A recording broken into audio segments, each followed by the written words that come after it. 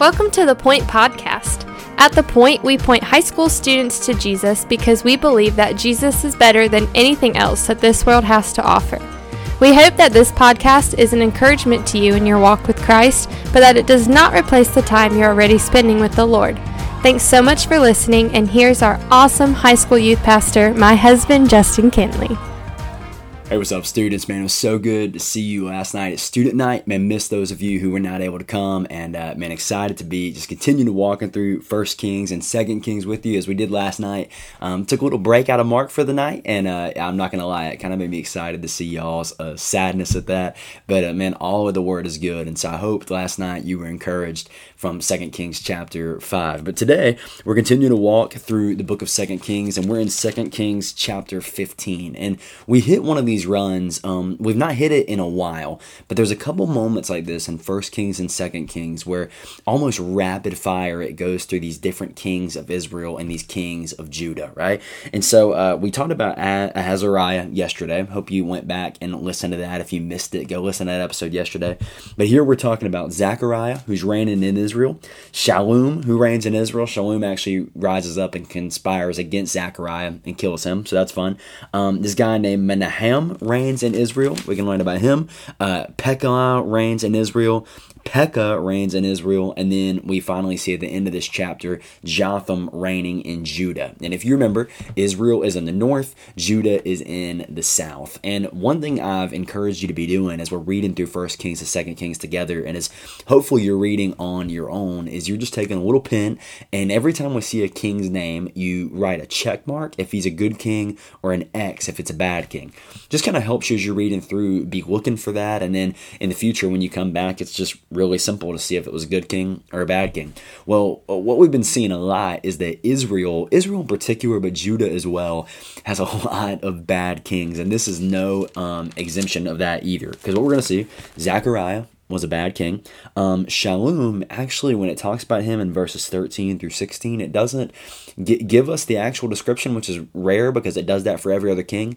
But what we learn is he's not a great king because of what Chronicles tells us and what he did against Zechariah. And plus, he only reigns for a month anyway, so his very short reign. But then you have Menahem. He is not a good king. You have Pekahiah. He is not a good king. Then you have Pekah, and he is not a good king. And it's almost like you're feeling this blow after blow after blow as you're reading king after king after king, and yet every description is this king did what was evil in the sight of the Lord.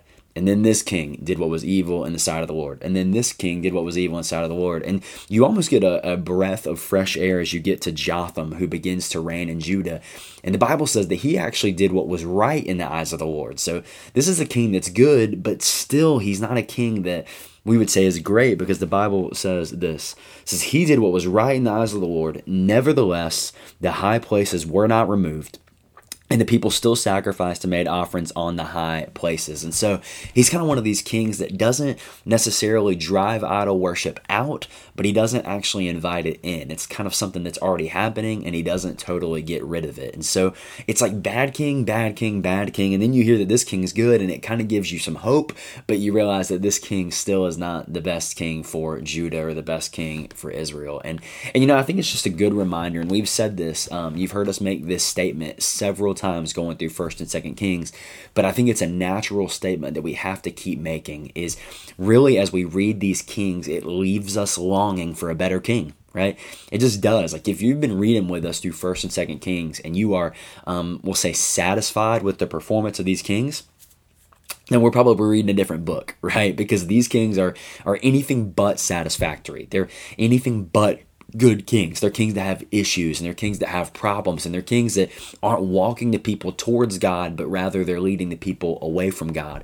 And we're seeing this over and over and over again, and really what it's leaving our heart to long for is a king who is able to do what these kings are unable to do. It's leaving our heart longing for a king who is better, for a king who is going to lead us to God, for a king who's going to get rid of idol worship and lead the people faithfully and true. And so I hope you're seeing this. If you've walked through 1 and 2 Kings, you already know where I'm going with this, but really it leaves us longing for Jesus, right? That when we get to Jesus and we begin to see that he is the perfect prophet, priest, and king, as we talked about a few episodes ago, when we see that, he's almost like a breath of fresh air to us and to the people of Israel, because over and over and over again, we're seeing bad king after bad king after bad king.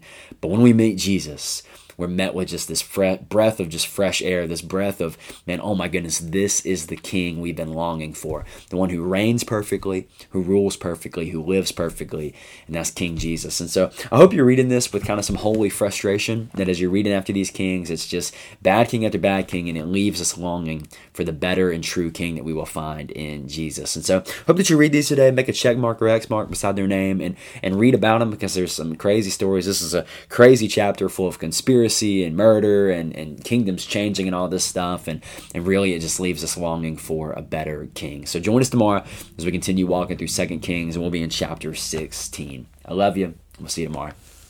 Thanks so much for listening. The Point is a ministry of First Baptist Church Indian Trail for high school students.